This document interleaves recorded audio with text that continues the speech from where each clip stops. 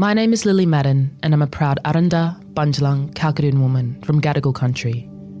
The Daily Oz acknowledges that this podcast is recorded on the lands of the Gadigal people and pays respect to all Aboriginal and Torres Strait Islander nations. We pay our respects to the first peoples of these countries, both past and present.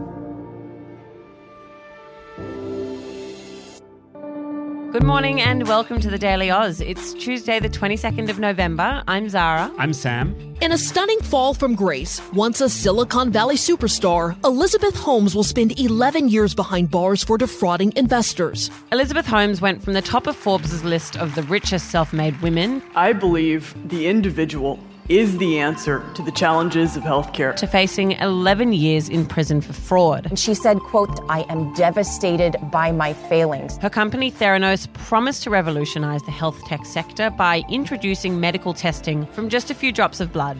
So what went wrong and what could it mean for the future of the health tech industry? We'll get into it in the deep dive, but first, Sam, take us through the headlines.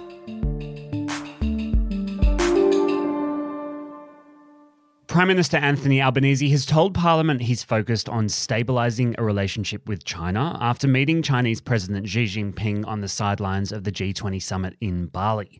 Albanese said the meeting with Xi was the most important he had while holding bilateral talks with world leaders in Indonesia, Thailand and Cambodia in recent weeks. It's been a busy period for the Prime Minister. The federal government has issued a new options paper to address what they call regulatory gaps in the buy now, pay later space. The paper, which is open for consultation, proposes stronger self-regulation and the inclusion of buy now, pay later systems into pre-existing legislation to ensure proper regulation in all parts of the digital economy. To the online world now, and former US President Donald Trump has said he's not interested in returning to Twitter, despite new owner Elon Musk reinstating his account on the platform. In a video address this week, Trump said he would stick to his Truth Social platform, which he created after he was banned from Twitter following the January 6 Capitol riots last year. And the good news, the US Food and Drug Administration, FDA, has approved the first ever medicine to delay the onset of type 1 diabetes. The drug is understood to delay the onset of stage 3 type 1 diabetes for patients aged 8 and older. The director of diabetes at the FDA's Drug Evaluation and Research Centre said the treatment could offer patients months to years without suffering from the disease. Elizabeth Holmes has been sentenced to 11 years in federal prison in the US for defrauding investors of hundreds of millions of dollars. I personally have been incredibly fascinated by this story. It's the subject of a mini-series, a podcast, and a book, all of which I have consumed hungrily. It's just fascinating to see how one of the shining stars of the business world, who was plastered all over the fronts of newspapers and magazines, has ended up where she has. You've been speaking to me about this case for quite a while, Zara, so it's interesting to see a prison sentence get handed down. Why don't we start with the main character? Who's Elizabeth Holmes? It's the golden question that I think people are still trying to answer, but Elizabeth Holmes is known for founding American health tech company Theranos.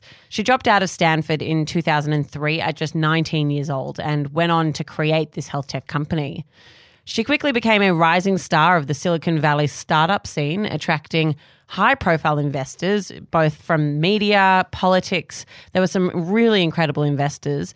And she also amassed multiple accolades, including one of Times Magazine's 100 Most Influential People and one of Glamour Magazine's Women of the Year in 2015. She also topped Forbes' inaugural list of America's 50 top richest self-made women that year. At just 31 years of age, she was worth a whopping $4.5 billion. That's some serious commercial success. What did Theranos position itself to do? They promised to revolutionise the health sector, basically. They claimed to have invented a new blood test using a machine called the Edison, which claimed it could detect conditions like cancer and diabetes quickly from just a few drops of blood.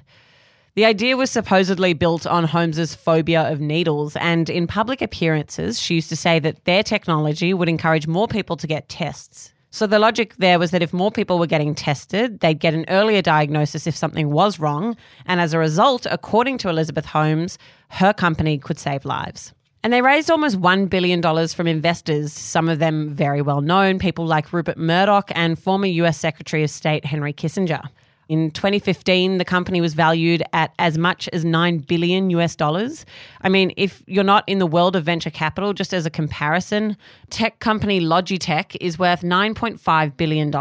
That's quite a fall from grace to be the head of a $9 billion company to now be sitting in a prison cell. And I think undoubtedly the fall from grace is what attracts people to this story. Where did it all go wrong? It all started to go wrong in 2015 when the Wall Street Journal started really, really looking into Elizabeth Holmes and her claims. And I think it's really interesting here to note that we've spoken about how Elizabeth Holmes was on the front of all of these really prestigious magazines and papers, and that for the most part, the media was basically not challenging her claims. She was being paraded around as this commercial success at such a young age.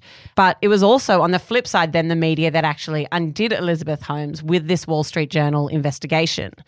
The Journal reported that Theranos was issuing customers with inaccurate results, knowing that there were issues with their technology. And when questions about the actual technology itself emerge, Theranos and Holmes specifically were accused of manipulating the data on how accurate the tests and the technology actually were. These questions ultimately led to very serious allegations that resulted in the US Securities and Exchange Commission, the SEC, launching an investigation into Theranos.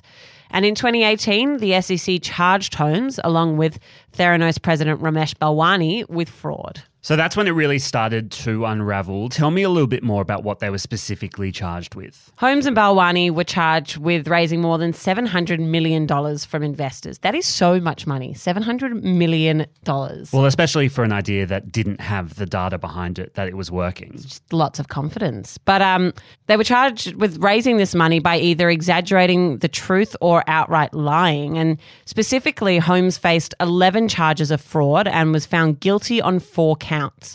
2 were for wire fraud, which is fraud committed via a phone or other technology, and then the other 2 were counts of conspiracy to commit fraud. She knew that the technology that Theranos was promising was flawed, but still convinced dozens of investors, including really, really prominent public figures, to invest hundreds of millions of dollars into the company. The court also highlighted how she misrepresented the company's finances. The trial heard one example that Holmes told an investor in 2010 that the projected revenue for Theranos for the coming year was $223 million, when in reality, revenue was falling and had gone from $2.8 million in 2009 to less than $600,000 in 2011. And I mean, of course, that's only looking at the finances. That's putting aside all of the other claims about saving people's lives and testing their blood. She was even lying about the finances too. After the charges were brought against her, Holmes agreed to give up control of the company, which then went on to collapse. So the news this week was that Holmes was finally sentenced. Mm-hmm. How long is she behind bars for? More than 11 years, if we're being very specific here, 11 years and 3 months. Holmes's lawyers had requested an 18-month house arrest, while prosecutors were asking for 15 years in prison. So it does look like they fell more towards the side of the prosecutors than Holmes's lawyers. But she's pregnant, right? She is pregnant. And that's what her lawyers were arguing was a mitigating factor behind why she needed to have a shorter sentence.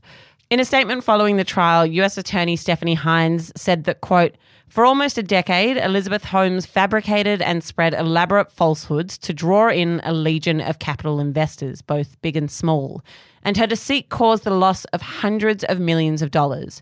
Her sentence reflects the audacity of her massive fraud and the staggering damage she caused." We're going to take a short break. We'll be right back. Zara, do you think this type of case has an impact on the investment community going forward? Well, we've raised capital, obviously, on a much smaller scale to Elizabeth Holmes and hopefully in a more honest manner. Yeah. When you're in a situation where you're having trusting conversations with somebody you're trying to get onto your side eventually, if they really believe in what you're doing because of what you're telling them, and there's other people who have also invested. I think that's the really interesting thing. It was like a domino effect. Once one powerful person was in, the rest were in without any kind of legitimate questions taking place. It was all of these really powerful people just going along for the ride. Thanks for joining us on the Daily Oz today. If you learned something from today's episode, don't forget to hit subscribe. So there's a TDA episode waiting for you every morning. We'll be back again tomorrow. Until then, have a great day.